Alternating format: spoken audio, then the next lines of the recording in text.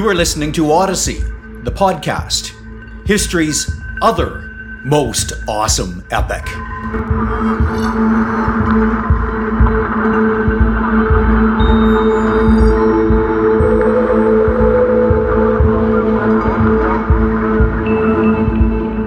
This is episode 14 in the series.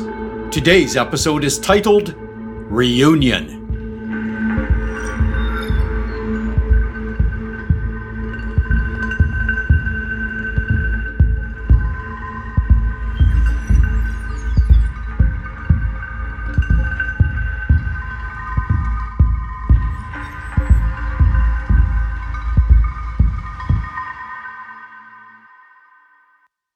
So welcome back, ladies and gentlemen, and you are now listening to episode number 14 of Odyssey, the podcast, an episode I am choosing to title Reunion. So a quick recap of where we left things at the end of episode number 13.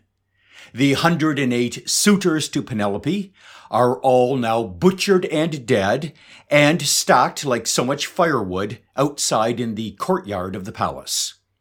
The 12 disloyal slave girls have received, at least according to Odysseus and Telemachus, an appropriate punishment for their crimes, and they are now hanging in the courtyard. And the mutilated body of Melanthius, the disloyal slave, has been left in the courtyard too, as a cautionary warning to all other disloyal male slaves inside of the Ithacan palace. So now, the Great Hall has been cleaned, fumigated, and restored to its former glory and order. And Odysseus now, still sporting, if you will, Athena's homeless beggar disguise, well, Odysseus has now decided it is the appropriate time to give the old nursemaid Eurycleia permission to go to the ladies' quarters of the palace. And of course, Eurycleia is just itching to get up there to discover her mistress Penelope, likely working at her loom, and to give her mistress Penelope the exceedingly wonderful and glorious good news. Odysseus, her husband, has returned home, and all 108 of those suitors are now dead. And so, episode number 14 of Odyssey the podcast begins now, with Eurycleia stepping into the ladies' quarters to bring her mistress Penelope the good news. But, ladies and gentlemen, when Eurycleia arrived and delivered the information to Penelope, well, things didn't turn out exactly as Eurycleia had hoped that they might. In fact, here is what happened. Eurycleia stepped into the room and announced the following. "My lady, Odysseus is alive. He has come home again, and he has taken revenge on all of the suitors. He is the old beggar, the one that all the suitors abused. My lady Telemachus has known all about it for some time, but Telemachus, he kept it secret. But my lady, Odysseus, he has returned home." To which circumspect Penelope had rather coldly replied, "As you know, Eurycleia, my son and I would be delighted if Odysseus came home. In fact, we all would. However, what you say, Eurycleia, cannot be true. It must have been one of the gods who killed those suitors as punishment for their crimes. But my Odysseus has lost his home, and somewhere in some far country, he lost his life." Well, poor Eurycleia, the ancient old nursemaid, was now absolutely beside herself. Her master, after 20 long years away, was finally back home again, and her own mistress now refused to believe the good news. Eurycleia went so far as to cite the evidence of the famous hunting wound and of the telltale scar. But Penelope, Well, Penelope remained absolutely unconvinced. But there was some good news. Penelope did turn to Eurycleia and declared that she herself wanted to go downstairs into the great hall and into the courtyard to see the dead bodies of those suitors for herself. And further, Penelope declared she wanted to see this man who had killed the 108 suitors and who now was claiming to be her own dear husband. Now, folks, if you will permit me a little aside and a digression, we have been participating in an ongoing and centuries-old debate for the preceding 2 episodes, and the debate has centered on whether Penelope knows or does not know that the homeless beggar inside of her palace is actually her dear husband Odysseus. And this particular section of the story, which I just relayed, well, that has drawn considerable scholarly debate on both sides of the argument. Because some scholars, of course, now cite Penelope's doubts and her unwillingness to believe as hard proof and the ultimate evidence that Penelope has not once suspected for even a moment that the homeless beggar was her husband Odysseus. But of course, there's always another side to these scholarly debates. And the folks on the other side argue the following. They claim that Penelope might have, in her deepest heart of hearts, known that the homeless beggar was Odysseus, and have known that for some time, actually. But now that Penelope is confronted with having to intellectually accept and state that fact out loud, well, Penelope's doubts and her denials now should simply be seen as Penelope's oh-so-human means of self-protecting herself, in meting out the magnitude of the good news in cautious, tentative little bits that her poor, dear heart can manage. But whatever the case in this debate, pay your money, take your chances, we will never really know. All we do know now is that Penelope, circumspect, cautious Penelope, agreed to accompany Eurycleia, overjoyed and not in the least bit circumspect, downstairs into the great hall to inspect the carnage and to meet the man claiming to be her husband. Homer recounts what happened. So Penelope went downstairs, and she sat across from the man, in silence, stunned. Sometimes when she was glancing at his face, it seemed like Odysseus. But other times, all that she could see was a beggar in filthy rags. And folks, what did Odysseus do all of this time as his wife sat in silence staring at him? Well, Homer recounts. Odysseus, he sat still, and he kept his eyes down, waiting to find out whether the woman who had once shared his bed would speak to him now.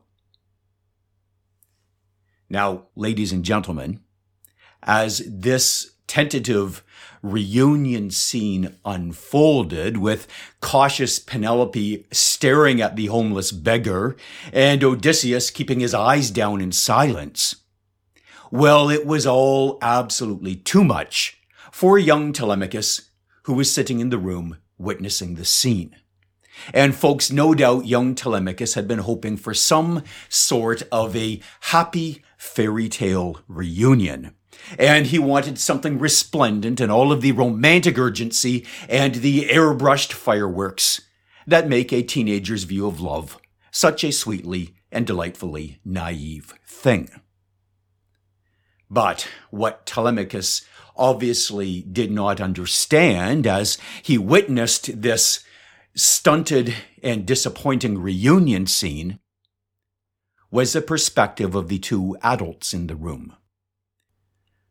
Folks, This was a reunion between two individuals who, truth be told, barely even knew each other.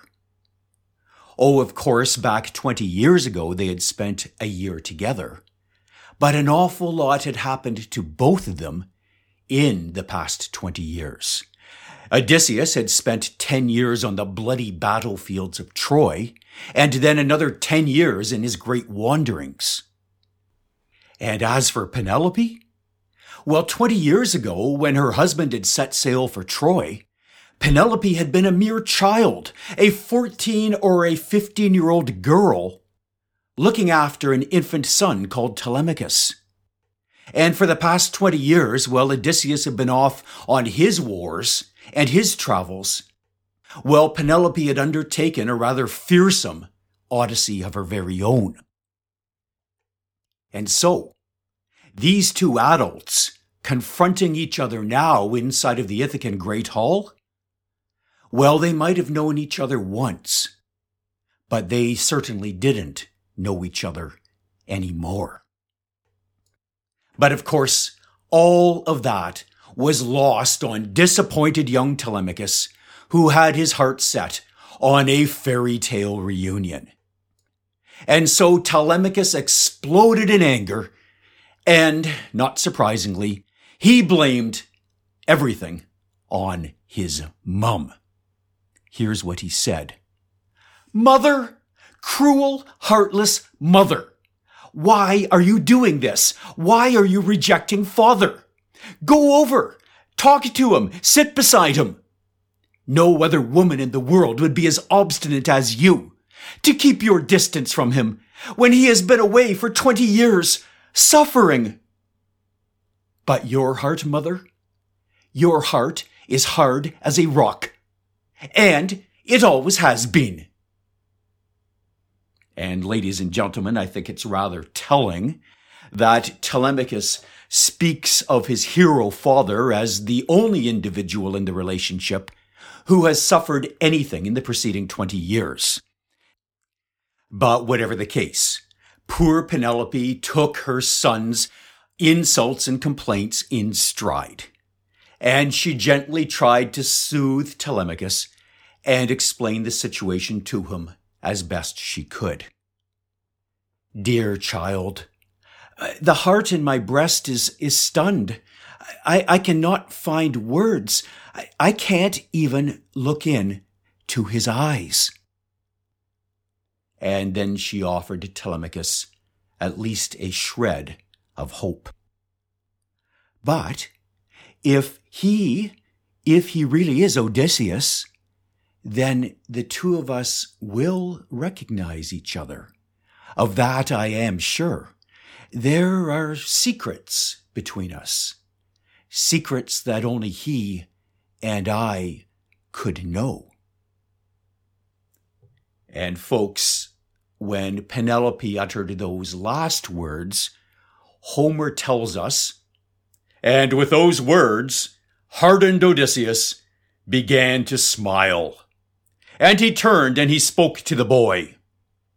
'Son, you must allow your mother to test me, and then she will come around. It is only because I am filthy and dressed in rags that she does not recognize me now.'" And folks, then Odysseus, I think, quite prudently decided it was likely best to change the subject of conversation for a little while. First of all, in order to give his wife time to adjust to this reunion. Next, to distract Telemachus and keep him from any further outbursts. And finally, to deal with a very practical and pressing matter. Ladies and gentlemen, so far, the slaughter of 108 of Ithaca's finest young noblemen remained a secret, confined to Odysseus and the loyal slaves inside of the Great Hall. Now, the reason it remained a secret, of course, is that anybody who might have wanted to share it, the 108 noblemen or those slave girls or Melanthius, well, they were all dead in the courtyard. But Odysseus knew that rumor had a way of leaking out and that bad news always seems to travel very, very quickly indeed. And Odysseus further knew that once news of the massacre of the suitors did leak out, there was going to be absolute Hades to pay in the kingdom of Ithaca. So folks, a bit of a reminder. We need to recall that Ithaca operated on a Bronze Age cultural model built on revenge justice. Everything in Ithaca was eye for eye and multi-generational blood vengeance. And so, Odysseus's act of revenge in killing 108 noblemen was immediately, of course, going to precipitate 108 Ithacan families into acts of revenge of their very own. And the cycle of retributive violence and death, hardwired into this culture, would carry on, rather like a grim dance. And so, Odysseus came up with a temporary time-buying strategy. Here's what he did. He turned to Penelope, Telemachus, and Eurycleia, and he instructed the three of them to organize a household wedding. A fake wedding, of course, but it would be a fake wedding full of loud noise, singing, dancing, musical instruments, and lots of stomping of feet. Now, what Odysseus conceptualized is that everybody outside of the Ithacan palace, well, the last they knew, there were 108 suitors inside competing this day for the hand of the lovely Penelope. So, all Odysseus would do now is stage a noisy fake wedding inside of the great hall, and everybody in the outside of the palace would assume that one of the suitors had won the contest and now had proceeded immediately to marry Penelope. And what they were hearing was the sound of festivities. So, Eurycleia, Telemachus, and Penelope organized all of the household slaves. They all headed down into the great hall, and they set Odysseus' plan into action. And the plan worked brilliantly. In Homer's words, "Very soon the house resounded with the thump of beating feet. And all of those outside of the palace, hearing these sounds, said to one another, 'Well, at last, someone has married the queen.'" And doubtless in no time at all, some enterprising Ithacan bookie was taking wagers on which of those 108 suitors had finally won Penelope's hand. And doubtless also, in no time at all, some enterprising Ithacan potter was already producing the very first batch of souvenir royal wedding dinnerware. But meanwhile, as the household, in delightful irony, staged a fake wedding in the very room where an hour earlier the 108 potential grooms had come to grisly ends, well, while that was happening, Odysseus took the time to head off for a bath, a good hot oil rub down, and to dress himself in some more appropriately kingly clothing. And as Odysseus stepped out of his bath, and folks, by this stage inside of our story, you can see it coming, of course, Athena arrived for one more and final deific gilding of her and our favorite boy. Homer reports, "And then Athena poured attractiveness from head to toe, and made Odysseus taller and stronger, and grew his hair thick and curly. As a craftsman trained in metalwork pours gold onto silver, just so Athena poured beauty on Odysseus' head and on his shoulders. After his bath, he looked like a god." And so, in essence, folks, Odysseus received the identical gilding Homeric treatment, word for word, in fact, as Athena had provided to Odysseus, her boy, on more than one occasion in our preceding story. And then, appropriately bathed, oiled, clothed, and gilded, Odysseus, now looking like Odysseus, returned to his great hall. And once again, he sat down on a chair opposite his wife. Now, ladies and gentlemen, the Odysseus who sat down now, of course, did not look like a homeless beggar at all. In fact, it appears as though Athena had transformed Odysseus not into his 50-year-old self, but rather, possibly for Penelope's immediate benefit, into Odysseus's 30-year-old self. But, ladies and gentlemen, if you will permit me an aside, while Athena's age reduction gilding might be very useful for purposes of immediate identification now, there will come a morning someday in the future when poor Penelope rolls over in bed and Athena's disguise will have worn off. And then suddenly Penelope will be faced with the reality of a very hard-traveled 50-year-old stranger sleeping in her bed. Now, neither Homer nor Athena seem to be remotely concerned about this eventuality, so perhaps I shouldn't be either. So let's move on and back to our story. Odysseus sat down and he looked every bit his 30-year-old self. And ladies and gentlemen, you would assume that at this point, Penelope would finally believe. But it is not what happened.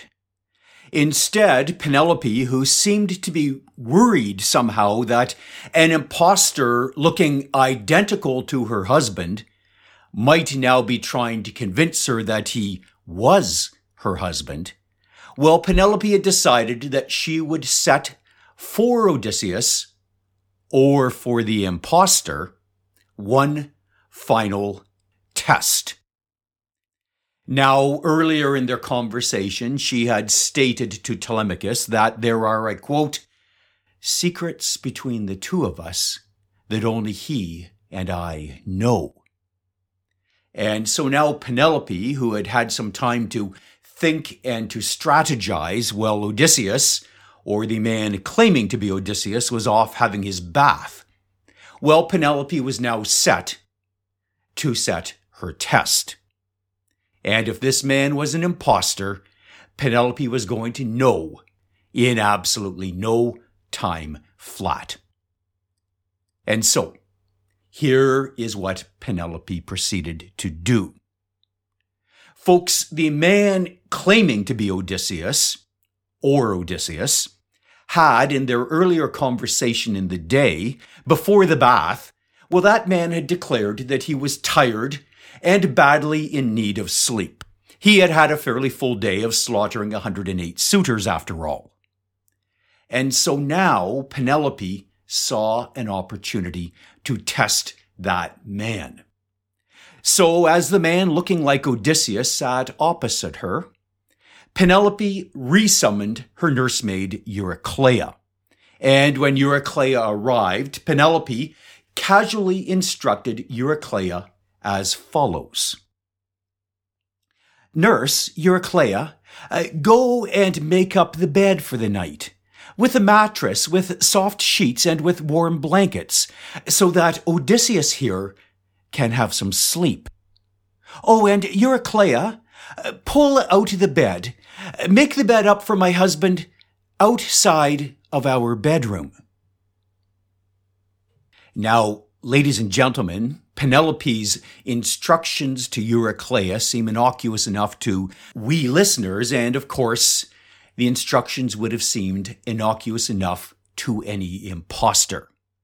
But I'm now going to let you in on the inside knowledge that only Odysseus and Penelope shared. So here is the backstory that will help us to understand and appreciate the subtlety of Penelope's test. So folks, way back, 21 years ago back in fact, it was the big day when Odysseus had just received permission from Penelope's father to court and to marry Penelope. And Odysseus, over the moon with joy, had decided to celebrate his impending wedding by building his blushing bride-to-be an absolutely unique and incredibly special marital wedding bed. Now, folks, even back 21 years ago, Odysseus was a bit of a master craftsman, and in this bed that he constructed, we can already see hints or teasers of the wooden horse, which he was going to be famous for 11 years later. So let me tell you about this bed that Odysseus built for his blushing bride-to-be.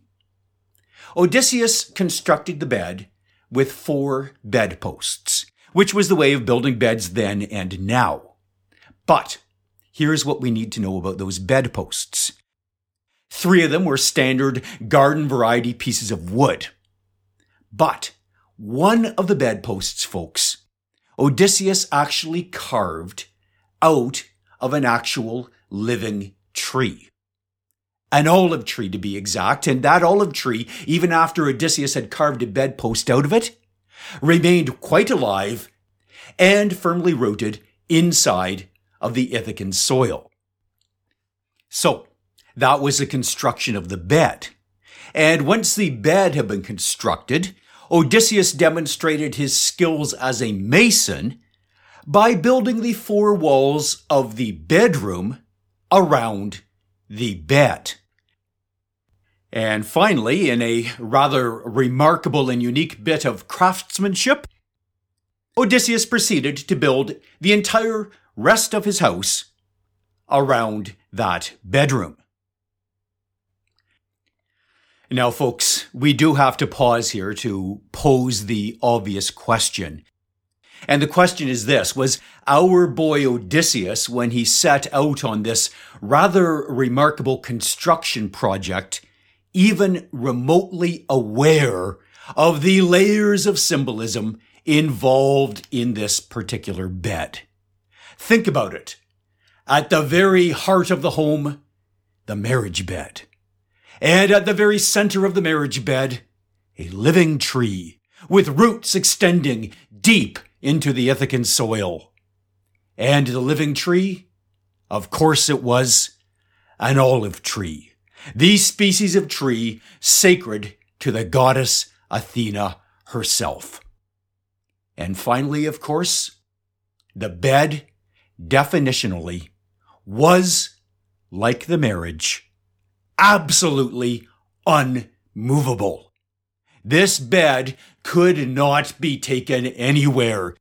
The bed was grounded in an olive tree supported by Athena and deep into the soil of Ithaca itself.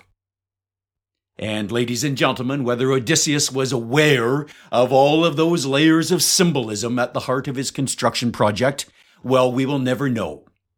But generations of Homeric scholars and generations of literature teachers have silently thanked Odysseus for taking the trouble to build his bed that way. And generations of students have cursed Odysseus for having to write long essays on discuss the symbolism of Odysseus's marriage bed.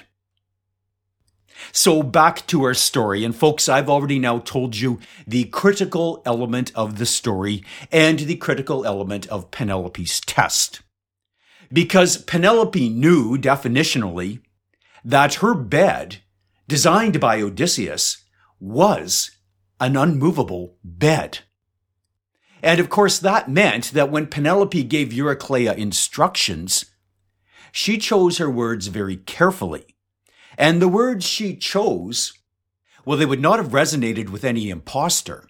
But my, oh my, those words resonated with the real Odysseus. So let's go back and revisit again Penelope's precise instructions to Eurycleia concerning that bed. Here's what she said. Eurycleia, go and make up my husband's bed for the night, with a mattress, with soft sheets, and with warm blankets, so that Odysseus can get some sleep. Oh, and Eurycleia, pull out the bed and make it up outside of our bedroom. And folks, the words were barely out of Penelope's mouth when Odysseus absolutely exploded in rage. "Woman, your words have cut my heart. What man dared to move our bed?" And folks, of course, by extension, Odysseus was also asking, "Penelope, wife, what man became so intimate with you while I was gone that he was allowed access to our marital bedroom?" And was there in Odysseus's question and his comments and his worry now just a brief shadow, a flicker of doubt, and did all of those cautionary tales of Agamemnon, of Clytemnestra, and of the general faithlessness of all wives everywhere now come back to plague our boy Odysseus with a few final doubts about his very own Penelope?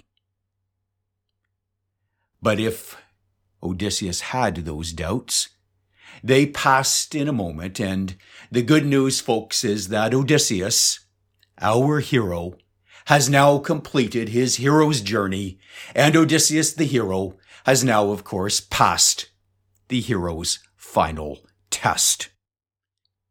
Homer reports, "And as Penelope heard her husband's indisputable proof, her knees went limp and her heart melted.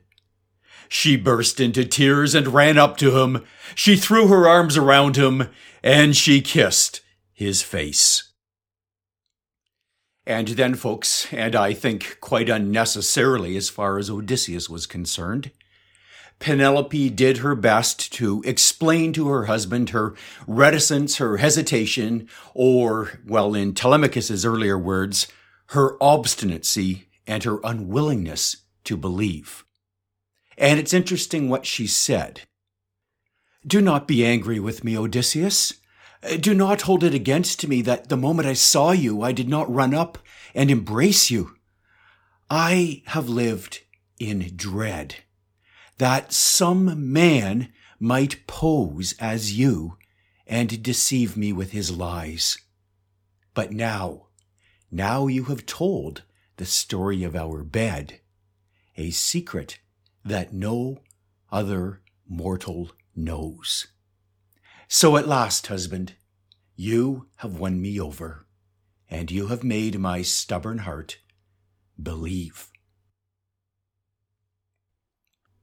And now, folks, I will defer to Homer for yet one more of his masterful similes to complete this reunion scene. "As welcome as the land is to swimmers when Poseidon wrecks their ship at sea and breaks it with great waves and driving wind. A few escape the sea and reach the shore, their skin all caked with brine. Grateful to be alive, they crawl to land. Just so glad was Penelope to see her own dear husband, and she held him tight in her arms, and she would not let go." And folks, I think it really is worth noting in the preceding simile that it is Penelope and not Odysseus who is portrayed as the traveling sailor beset by storms, perils, and shipwrecks before finally surviving and reaching safe, dry land. And to his credit, Homer, the wordsmith, in this final simile, acknowledges that Penelope, like her husband, has, against all odds, survived and completed an odyssey of her own. And ladies and gentlemen, shortly after that, Odysseus and Penelope were reunited and together in their unmovable wedding bed. Homer reports, And when Penelope and Odysseus had taken their pleasure in the joys of love, they told each other stories. She told him of everything she had endured in the palace, and he told her of the suffering he had inflicted and of all that he had suffered himself on his journey home. And of course, you have to ask because we are curious. And the answer is this. Odysseus provided his wife Penelope with a full and a frank account of his entire journey home, including the details of every monster that he defeated and of every temptation that he eventually overcame. And as to Penelope's response to Odysseus's full and frank disclosure, Homer tells us the following. She listened to it all, enchanted, and she did not close her eyes until he had finished. Now, meanwhile, the goddess Athena, who seemed to be watching over and delighting in the happy couple's reunion, well, Athena decided it was time to pull a little bit of final deific magic out of her bronze helmet. And so Athena decided to hold back the dawn, such that Odysseus and Penelope could stay up for what was going to turn into a very, very, very long night. They needed time, of course, to make love. They needed time, of course, to share their stories, and by all accounts, Odysseus told Penelope his entire great wanderings account. And finally, the couple needed time to gently and tentatively become familiar again with a person that they had not seen, but only imagined for a long 20 years. And when all of that was done, both Odysseus and Penelope were badly in need of some seriously nourishing sleep. And so, the goddess Athena held back the dawn, and then the couple held on to each other, holding each other tight in their arms and not letting go.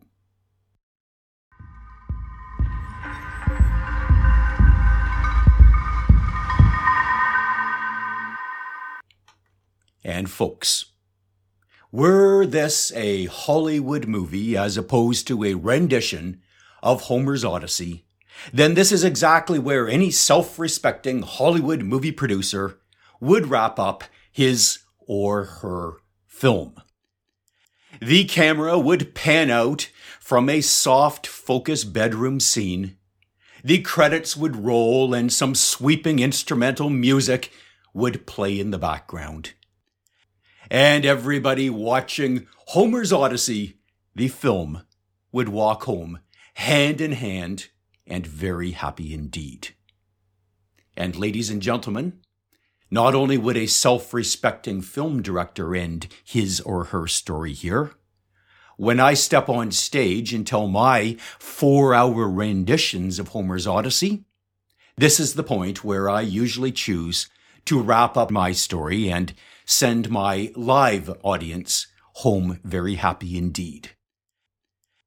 But Homer's tale carries on from book 23, where we are now, and directly into the final book, book 24 of the Odyssey.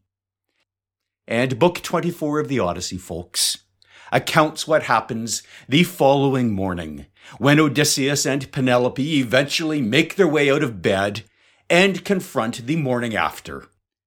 Because there is always, of course, a morning after, and no matter how romantic and glistening the night before had been, there are always practical matters to consider in the cold, gray light of dawn. And so, Odysseus and Penelope eventually did wake up, and the two of them turned to each other and began to talk about a few hard realities. Now, first off, folks, Odysseus had bad news to discuss with his wife. And the gist of the bad news was this. Ladies and gentlemen, do you remember some 8 long years ago when Odysseus paid a visit to the land of grim Hades? It was actually way back in Odyssey, the podcast, episode number 5. Well, during that visit to the land of grim Hades, of course, Odysseus had talked at some length with the blind prophet Tiresias. Now, when I relayed the story of that conversation to you back in episode number 5 of our podcast, I deliberately omitted from my account one particular item of conversation between the blind prophet and our boy Odysseus, because I was respecting my no plot spoilers guarantee. But of course, now I can share the full conversation with you. So here, back 8 years ago, is what Tiresias had told Odysseus. Tiresias had explained that if Odysseus even did manage to someday make it safely back home to Ithaca, then, the moment that he arrived back home, he was going to have to turn around and depart on yet one more final and epic quest. Now, apparently the problem was this. If Odysseus did not undertake this additional final quest, well, then the god of the sea, Poseidon, would continue to come gunning for Odysseus, and Odysseus was pretty well guaranteed a death by horrific drowning the next time he headed out onto the Mediterranean. On the other hand, if Odysseus participated in and completed this quest, well, then Poseidon would be appeased, and Odysseus could, well, retire to a long, aged life without any fear of drowning or interventions by the petulant god of the sea. And so, as Odysseus explained to Penelope, he really had no choice. The quest was pretty well necessary, or, well, Odysseus was going to die anyway. And as an aside here, ladies and gentlemen, for our contemporary audience benefit, it's very difficult to not see this tiny little insertion into Homer's Odyssey, once inside of the Land of the Dead story, and then a mention of it again right now as we're wrapping up our plot, as the author Homer's means of setting himself up for a possible sequel. Now, of course, we'll never know if that was the plan, because that sequel, as far as we know, was never, ever written down. So, that was the first bit of bad news that Odysseus had to discuss with his wife in the cold light of dawn on the morning after their happy reunion. But folks, there was an even more immediate, dire, and pressing bit of bad news for the two of them to discuss.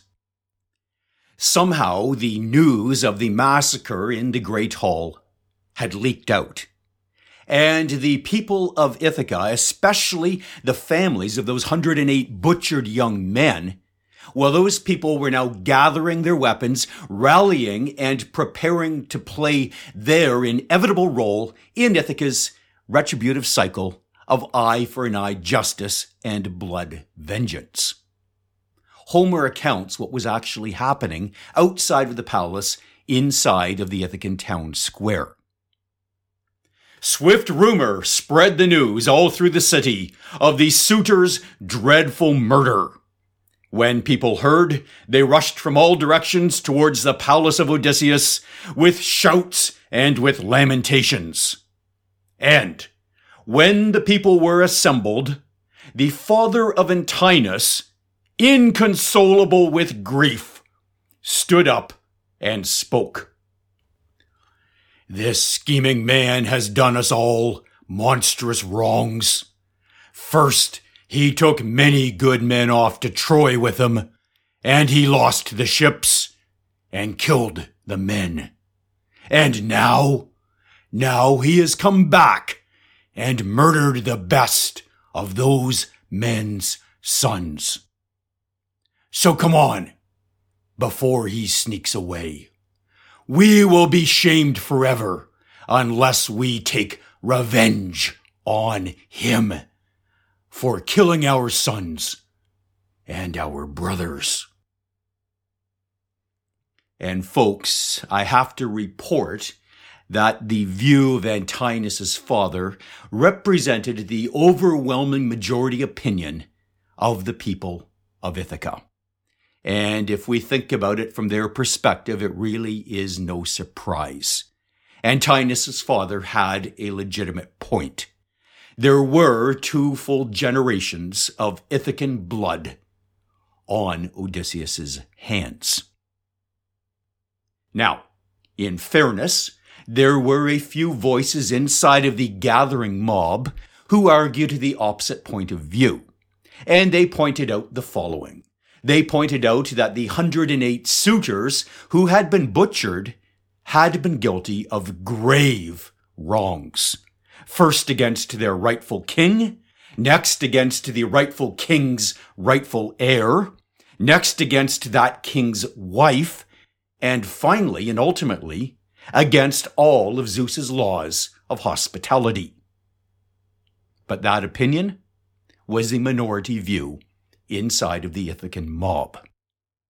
And so, outside of Odysseus' palace walls, most of the population of Ithaca was gathering with weapons in hand and preparing to confront Odysseus, the bringer of so much pain.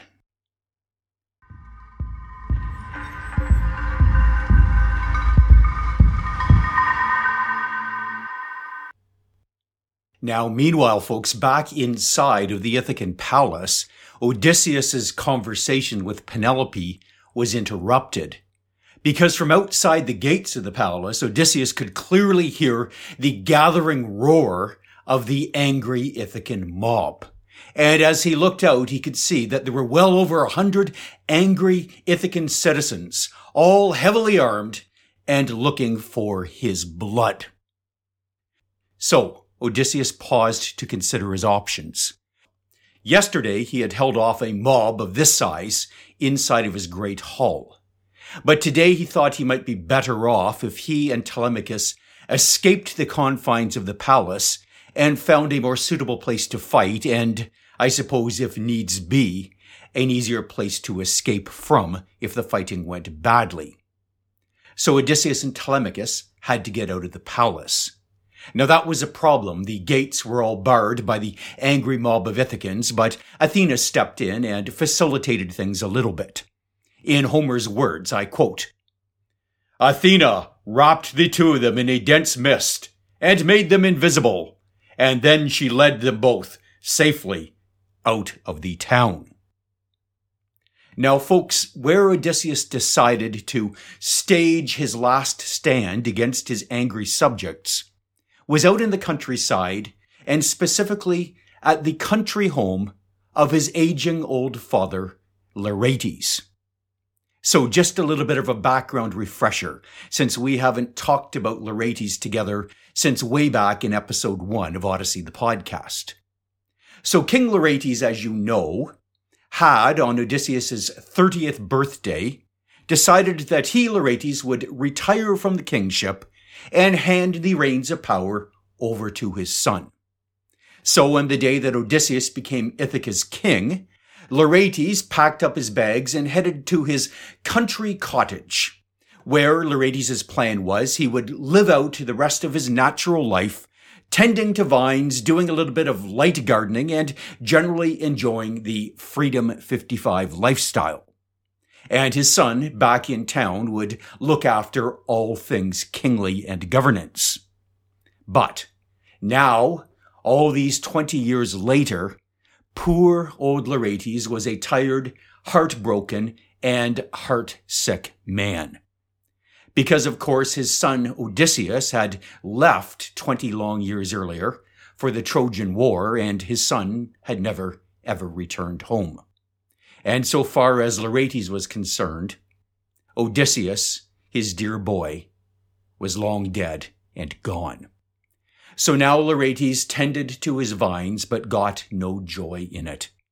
He simply existed, lost in a fog of memories of the son that he once had and no longer did. Now, ladies and gentlemen, why Odysseus, or perhaps we should credit Homer, decided that it was a brilliant idea to head up to Laertes' estate and enlist the assistance of an octogenarian and his sword arm, apparently, in a fight to the death against an overwhelming mob of angry Ithacans, well, I suppose we will never know that. But Odysseus and Telemachus eventually arrived at the Laertes farm. Well, from a distance, they could see the poor old man out pottering in his fields, and he looked more like a homeless beggar than he did like a king. So Odysseus instructed his son Telemachus to go into the cottage and prepare a meal, while he, Odysseus, had his longed-for reunion with his aging old father.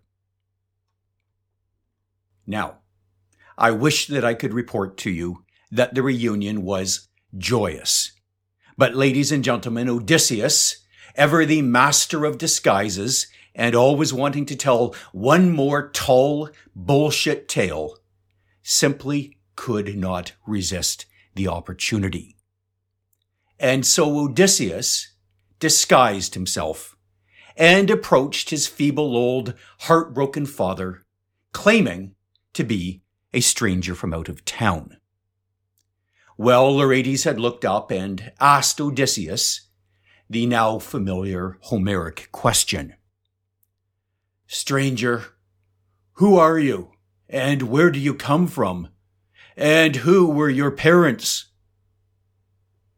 And folks, our boy Odysseus, unwilling even in his own country, or in this case, even for his own father, to drop the tricks and the tales that he loved from the bottom of his treacherous heart, well, Odysseus responded exactly as we listeners have come to expect. Smiling, Odysseus in disguise turned to his father and spoke. "Well, since you ask, I will tell you the truth." And then, of course, our boy Odysseus had launched into an epically long and entirely improvised bullshit story, including, just to add more misery and heartbreak to his poor old 80-year-old father, an Odysseus sighting, but a sighting from many years ago. Well, Laertes, of course, the bitter memories of his lost son reawakened by this stranger's story, poor Laertes broke down completely. Homer recounts, "A black cloud of sorrow enfolded the old man. He stooped down to the ground, and with both hands he picked up soot and dust. These he poured over his head, and he started to sob uncontrollably. And only then, with his octogenarian father absolutely shattered, did Odysseus grin, reveal his identity, and declare that, 'It is me, father. I have come home.'" Now, meanwhile, folks, while all of this reunion was happening, the angry mob, who had somehow figured out where Odysseus and Telemachus had run to, well, that mob began its march towards the Laertes family farm, armed with swords, spears, armor, and shields. And soon, the mob arrived.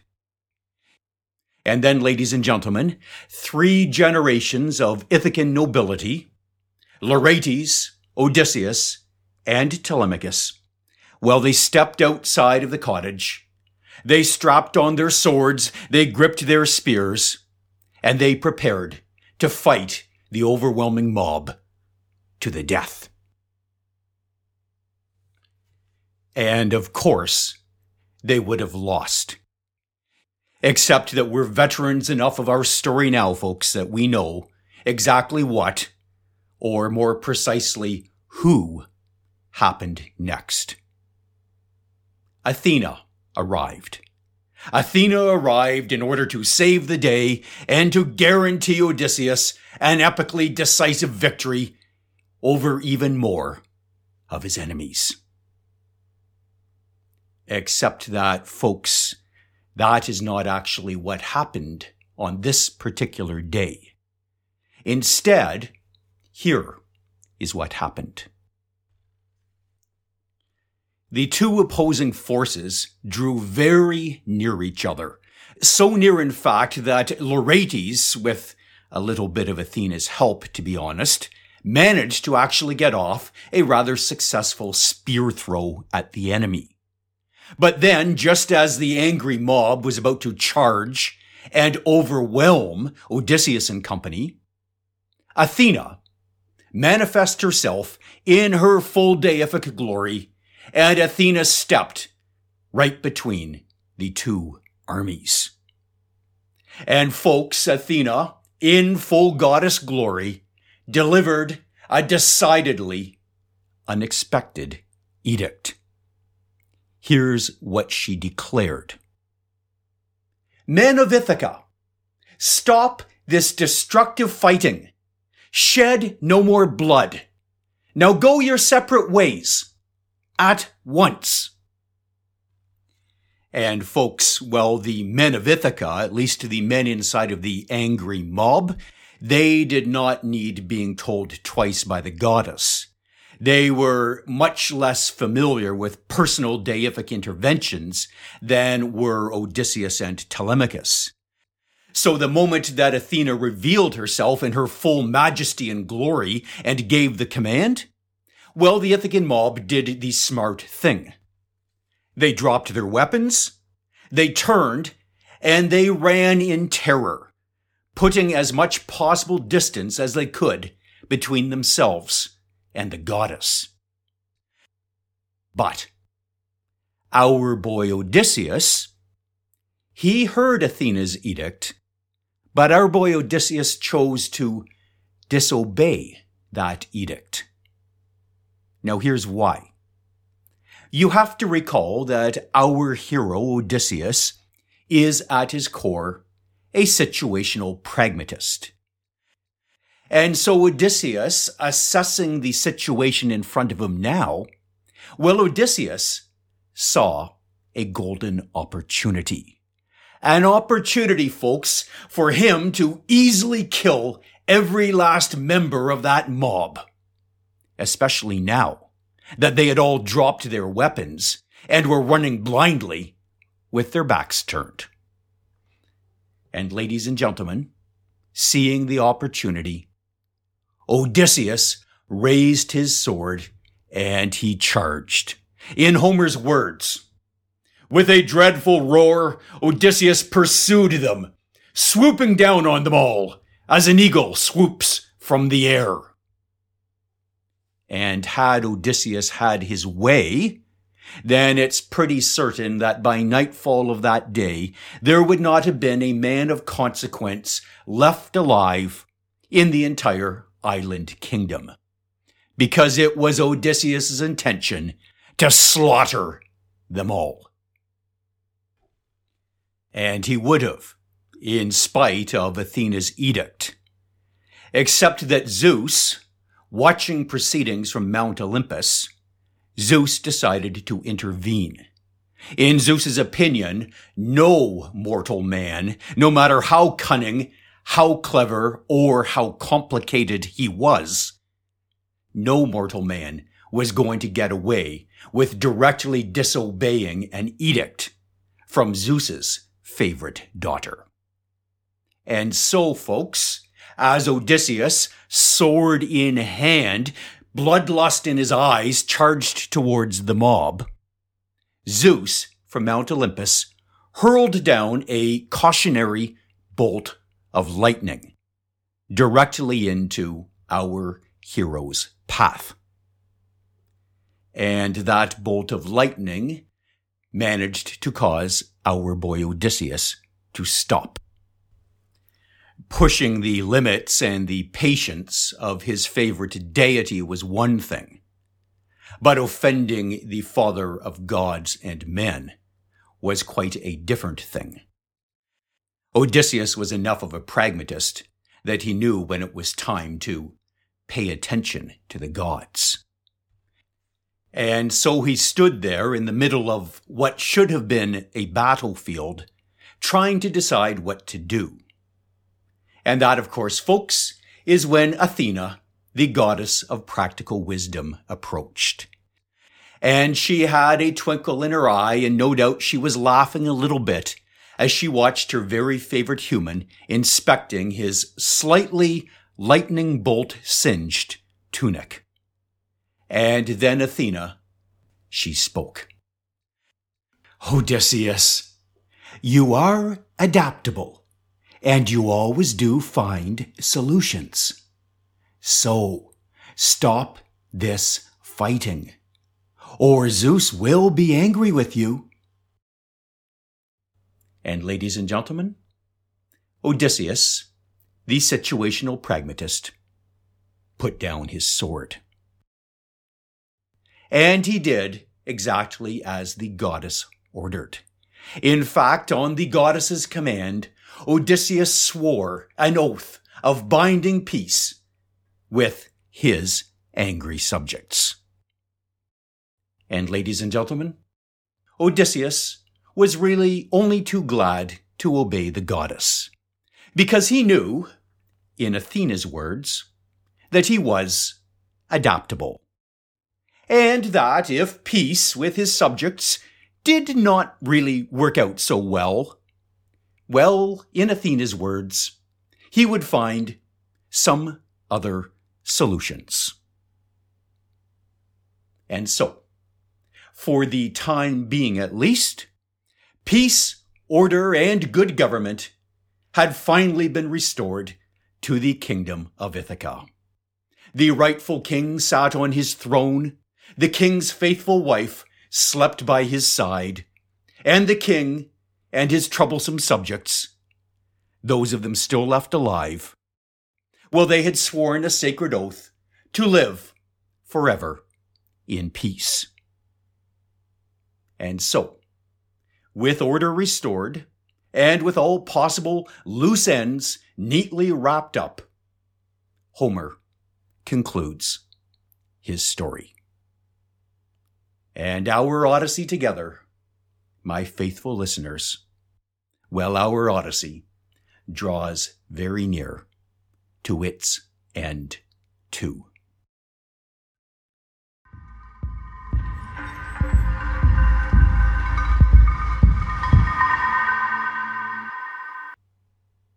And so welcome back, folks, to the post-story commentary. And I suppose I might as well deliver the obvious and bad news now. But ladies and gentlemen, this will be our final post-story commentary. So I am hoping to accomplish 3 particular tasks. First of all, I want to talk a little bit about the Odyssey's troubling endings, and in specific about some of the frustrations which I have as a storyteller with Homer's book number 24. Next, once I finish venting those frustrations, since it is our final post-story commentary together, I want to try to, if we can, do a little bit of forensically creative speculation on what things might be like for Ithaca, for Odysseus, for Penelope, and for young Telemachus in the weeks, the months, and even the years ahead. And finally, of course, I will have to find some way of reluctantly saying my goodbyes to you, my ever faithful and wonderful listeners. But let's save the hard part till a little bit later in the post-story commentary and get right into the Odyssey's troubling endings. Now, folks, you will recall that when I was telling you the story, when I got to the scene where Odysseus and Penelope were reunited in their unmovable bed and the goddess Athena chose to hold back the dawn so the couple could have a night of lovemaking, of storytelling, and then finally, of course, of sleeping. Well, once I finished that particular scene, I cued to my own theme music, and I played about 25 seconds of Odyssey the Podcast theme music before I returned to the plot. And when I came back, what I was turning to, if you're familiar with Homer's Odyssey's structure, is I was turning to book number 24 of Homer's Odyssey. Now, it's kind of telling that I chose to do that I really, really wanted to, I think as I said, wrap this story up with its Hollywood ending, with Odysseus and Penelope reunited in the marital bed. But I think I told you at the time that Homer decided to tell us a story of the morning after the night before. And as your storyteller telling you the Odyssey, I think it's my professional, or thought it was my professional obligation to carry on beyond the happy fairy tale ending. So what we're going to talk about now is we're going to talk about book number 24 of the Odyssey. And it's interesting that the translator Stephen Mitchell, actually in his translation notes, refers to book 24 as being the Odyssey's, I quote, sputtering finale. And ladies and gentlemen, Stephen Mitchell is not the only critic or scholar or translator of Homer's Odyssey to remark upon this sputtering ending. In fact, there is a time-honored tradition about complaining about book number 24 of Homer's Odyssey that goes all the way back to the 2nd century BCE. And two of the first and original and most eminent Homeric scholars, a guy named Aristarchus of Samothrace, and another guy named Aristophanes of Byzantium, well, both of them, apparently in fragments of their scholarly works which remain, complain that book 24 of Homer's Odyssey was not actually created or composed by Homer himself, but that some later author or series of authors had tacked on all of the stories following Odysseus and Penelope's bedroom reunion scene. Now, I'm not remotely qualified to wade into a debate on the authorship of book number 24. I will leave that for the translators and for the Homeric scholars. What I do find fascinating, though, is that every translator I read and every Homeric scholar I read or listen to seems quite insistent on talking about book 24 and then usually, with varying degrees, insistent on arguing in favor of its inclusion as genuine Homer. But what I find fascinating, folks, is that these scholars feel a need to defend book 24. So clearly, there is something off-putting or disconcerting enough about book 24 in the Odyssey's ending that it warrants people defending it or at least talking about it. So what am I going to do? I'm going to confine my opinions not to the scholarly arguments, but rather to my own experiences as a storyteller, particularly as an on-stage performance storyteller or as an in front of a podcasting microphone storyteller. And I can tell you this. I am not, to put it gently, a very big fan of book 24, or in fact of anything inside of Homer's Odyssey following the famous bedroom reunion scene. So here are my storyteller's arguments. Number one, well, the obvious one. Book 24 violates our human instincts or our desires for a story wrapped up with a happy ending. The story wraps up brilliantly with Odysseus and Penelope reunited in bed. And everything after that, well, that's just basically unfortunate and disconcerting denouement. So on to argument number two. The content following the reunion scene is a bit of a downer. We now know that Odysseus is going to have to pack up and leave again in a very few days on yet one more quest. So the man is made at home, and we find out very quickly that you have to leave once again. And there's another downer later inside of book 24, and that has to be the downer of the way that Odysseus, the consummate wordsmith, storyteller, and bullshit specialist, decides to treat old man Laertes, his dad. Now, there are some critics that argue that Odysseus was deliberately cruel towards Laertes as a means of getting Laertes out of his aging funk and getting him to recognize his place as a true king and not a destroyed and broken, feeble-down old man. But that's pretty rough treatment for a guy who's likely 80 to 85 years old. And most readers witnessing Odysseus's willful disguises and teasing and taunting of his dad don't find it salutary, but rather find it offensive. So now on to argument 3. Folks, I find the final ending of Homer's Odyssey to be arbitrary and forced, as if my boy Homer knew how to tell a story, but seemed to have absolutely no idea how to end a story. And specifically, here's why. I want to examine the role of Athena inside of Book 24. And you know inside of Book 24 that Athena suddenly manifests herself between the two competing armies and becomes Athena, goddess of international peace. And ladies and gentlemen, if you've been paying any attention at all to the Odyssey, then this is an entirely different and wildly out of character Athena. Folks, particularly in the last few books of the Odyssey, from the time Odysseus makes it back home to his kingdom, well, Athena has been working her deific backside off on egging on the suitors into even more and more outrages and violations, such that her boy Odysseus can then have the pleasure of justifiably slaughtering them all. So now, suddenly Athena, in the last 100 lines of Homer's poem, wants peace in our time? Folks, it really makes no sense. If Athena recognized that she had to bring an end to the cycle of blood vengeance, and that's a stretch because Athena seems to love the cycle of blood vengeance, but if she did want to put an end to it, then the logical time in the story to have done it would have been back in the Great Hall, seconds after Odysseus had shot an arrow through Antinous, and the moment when all the other suitors in the Great Hall were actually suing for peace and an end to the feuds and the blood vengeance. But at that stage in the story, did Athena step in as this newly minted ambassador of peace?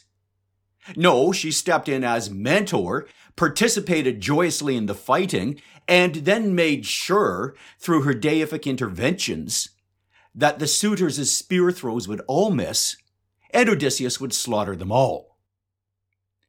So, Athena is wildly out of character, and the thing I think that's most telling is that Homer really doesn't develop this happy, peaceful ending scene at all. In fact, from the time Athena arrives on the scene inside of the Odyssey, up in Old Man Laertes' estate, until Homer attempts to tie up his final awkward loose ends and say his goodbyes, well, less than 100 lines of Odyssey actually unfold. It's almost as if Homer looked up, thought, damn it, I got a meeting to attend, I better wrap up my Odyssey now, so scratched out something to put an end to the story. And so, folks, an epic that began with aspirational and brilliant poetry like this: sing to me, muse, of that endlessly cunning man who was blown off course to the ends of the earth in the years after he plundered Troy. Goddess, daughter of Zeus, begin now, wherever you wish to, and tell the story again, for us. Well, a poem that began with that epic promise then ends with these lines. Then Athena made the warring sides swear solemn oaths of peace for future times, still in her guise as mentor. And as a final line for a brilliant piece of epic poetry, you gotta admit, the line somewhat underwhelms. Okay, so those are my 3 core arguments for why I don't like book number 24 of Homer's Odyssey very much. But there's one other little thing in book 24 which I dislike so much that I didn't even bother to include it inside of my rendition of Odyssey the podcast. ladies and gentlemen, Book 24 begins with what I would consider to be an entirely unnecessary and rather silly second journey to the land of the dead, in which all 108 dead suitors pack up their bags, or their spirits, I suppose, and head down to the underworld, where they are greeted at the gates by Achilles and Agamemnon and have a long conversation, essentially in which Agamemnon once again points out just how smashingly wonderful and faithful Penelope is compared to the woman that he knows. Now, folks, the reason I don't like the Book 24 Journey to the Land of the Dead is because in the Journey to the Land of the Dead, Book 24, Homer creates an entirely different version of the land of grim Hades than the version he gave us earlier inside of the Odyssey. Now, there is a fundamental rule of good storytelling. Your readers or your listeners will accept any universe that you create for them as their part in the willing suspension of disbelief contract between the storyteller and the audience. But then if you, as the storyteller, violate that contract by changing fundamentally the rules of the universe as you have created them, well, you offend your listeners' sensibilities, and worse than that, you take them out of their willing suspension of disbelief. And folks, it is my opinion that Homer's second journey to the land of the dead in Book 24 violates the fundamental storytelling contract. And I'm not entirely alone here. It's interesting that Stephen Mitchell, one of the three translations sitting in front of me now, has chosen to take the journey to the land of the dead, cut the scene out, and simply include it as an appendix. Okay. So that concludes my rant on Book 24 of Homer's Odyssey. So now let's move on to the second topic of conversation in this post-story commentary. I want to have a little bit of fun now, playing around and speculating on what might happen next.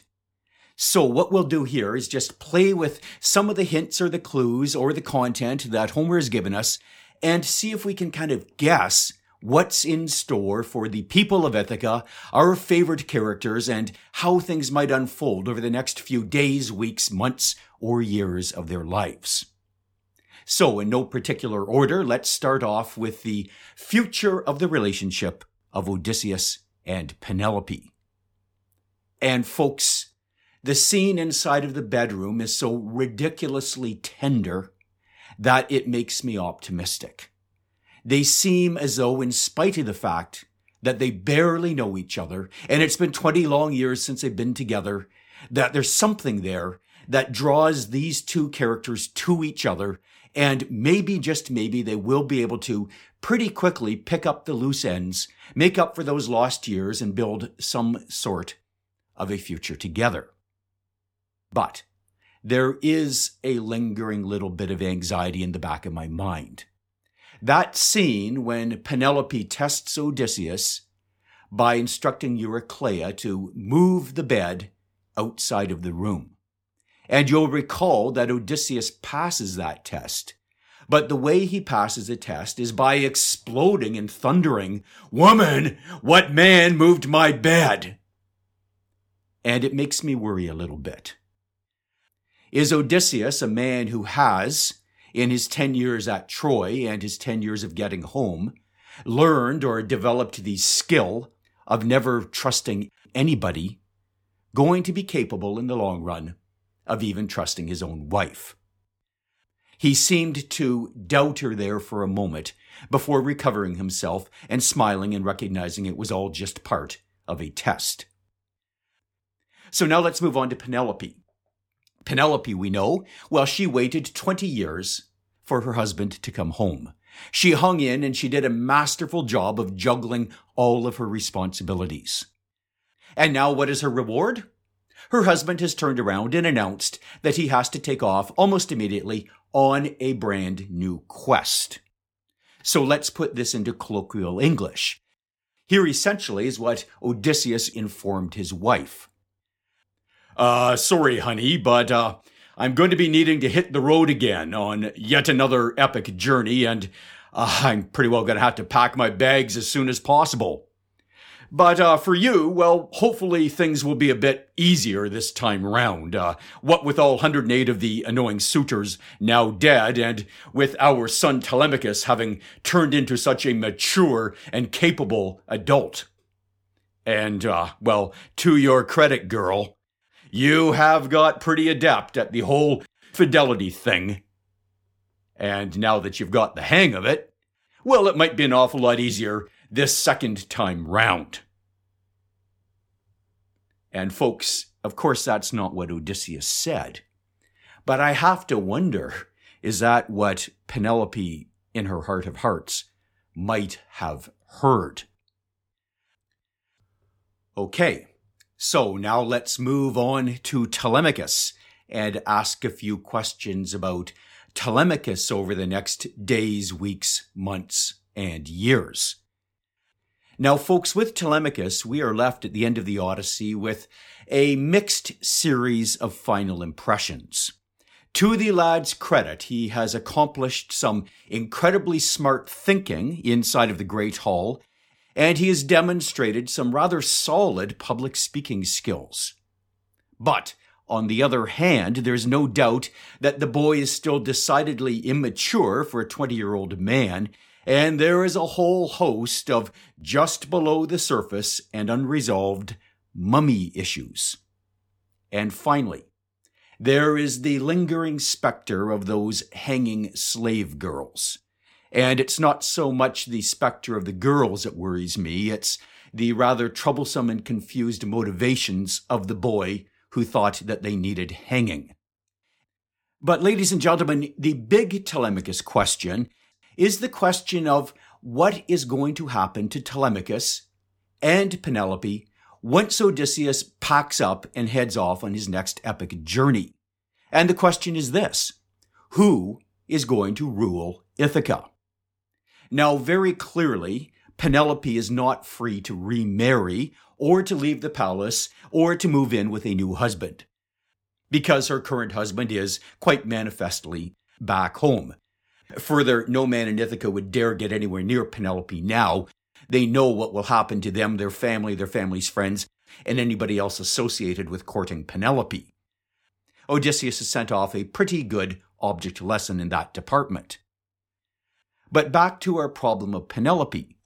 It means that Penelope will not be able to leave the Ithacan palace, and she will have to remain her husband's steward of her husband's estate inside of that palace, essentially fulfilling the role that she has fulfilled for the past 20 years.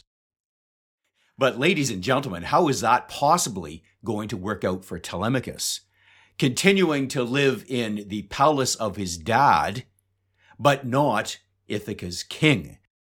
Still an emasculated king in waiting, with his mother continuing to be Odysseus's wife and the steward of the Ithacan estate.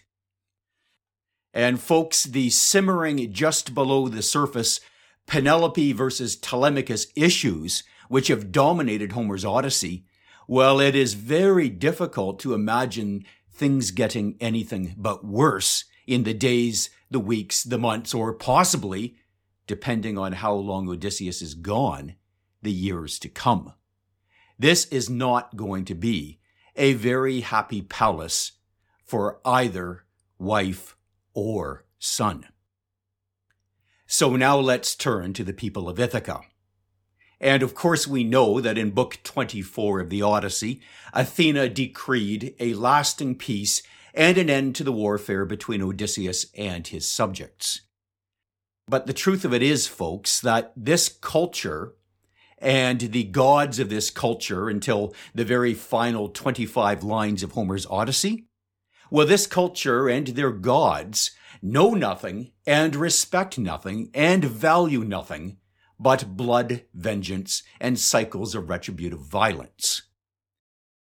And so, how long will Athena's jerry-rigged little truce actually last before the cycle of perpetual revenge violence begins again? And especially, ladies and gentlemen, how long will peace, order, and good government in Ithaca last once Odysseus the sword arm of the executive branch, is off on his next quest. And finally, that brings us to Odysseus himself.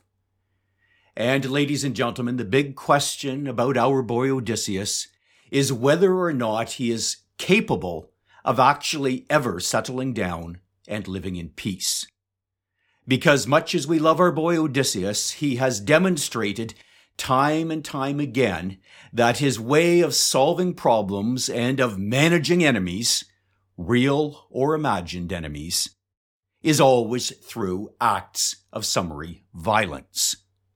And folks, it is rather telling that the very final 15 sentences of Homer's Odyssey show Odysseus, our boy Odysseus, about to plunge into one more massacre.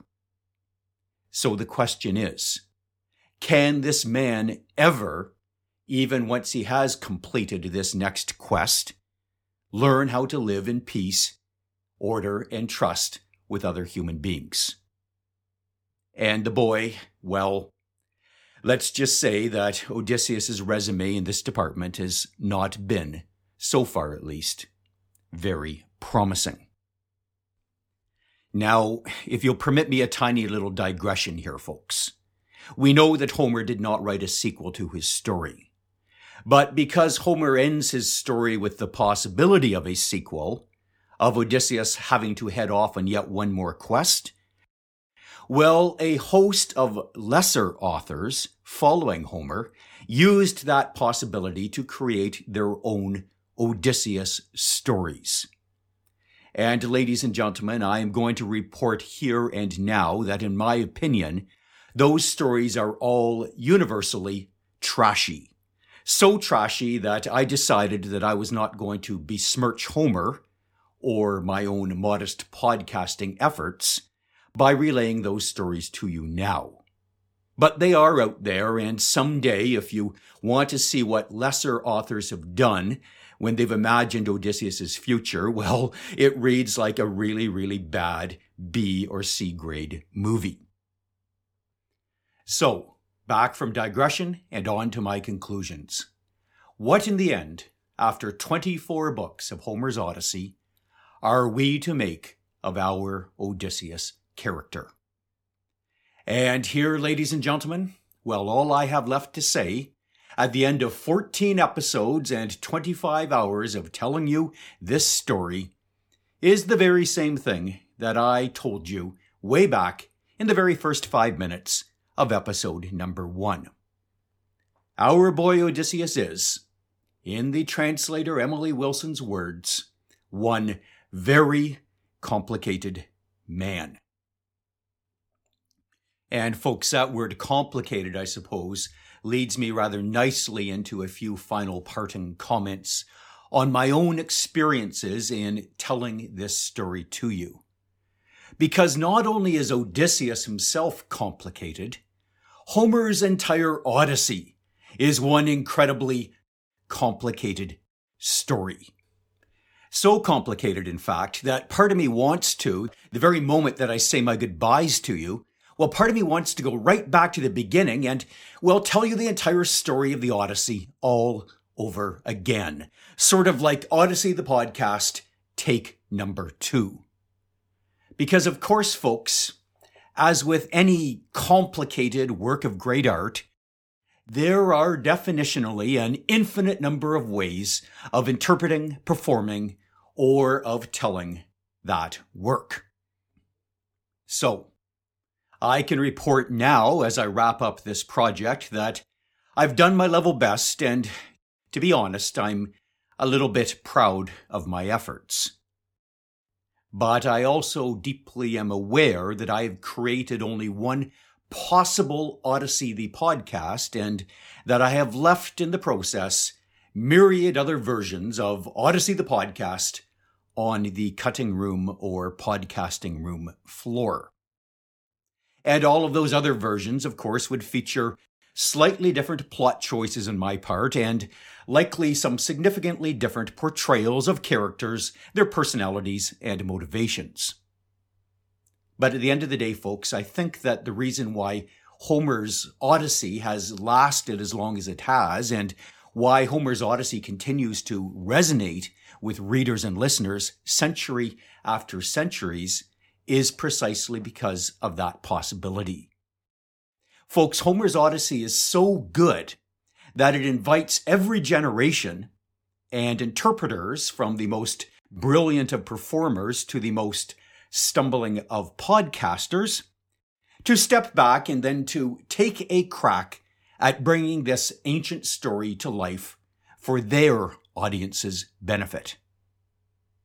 And it has been, ladies and gentlemen, folks, my faithful listeners, it has been an honor to have shared my Odyssey with you. So, thank you for listening, and thank you for being my traveling companion throughout this project. If you wish to donate by credit card or PayPal, instructions are on my website. And thank you. And if you wish to touch base with me, to chat about your own experience of our Odyssey together, well, I would be honored and absolutely thrilled and delighted to hear from you. So now it is time for me to roll my final credits and to play my theme music once again for a final time. So I want to thank you, my traveling companions, and as you carry on with your own personal odysseys, I wish you courage and creativity in overcoming your monsters, and I wish you patience and wisdom in resisting, eventually at least, all of your temptations. And finally, may Zeus, Athena, and all of the other gods keep a close watch over you.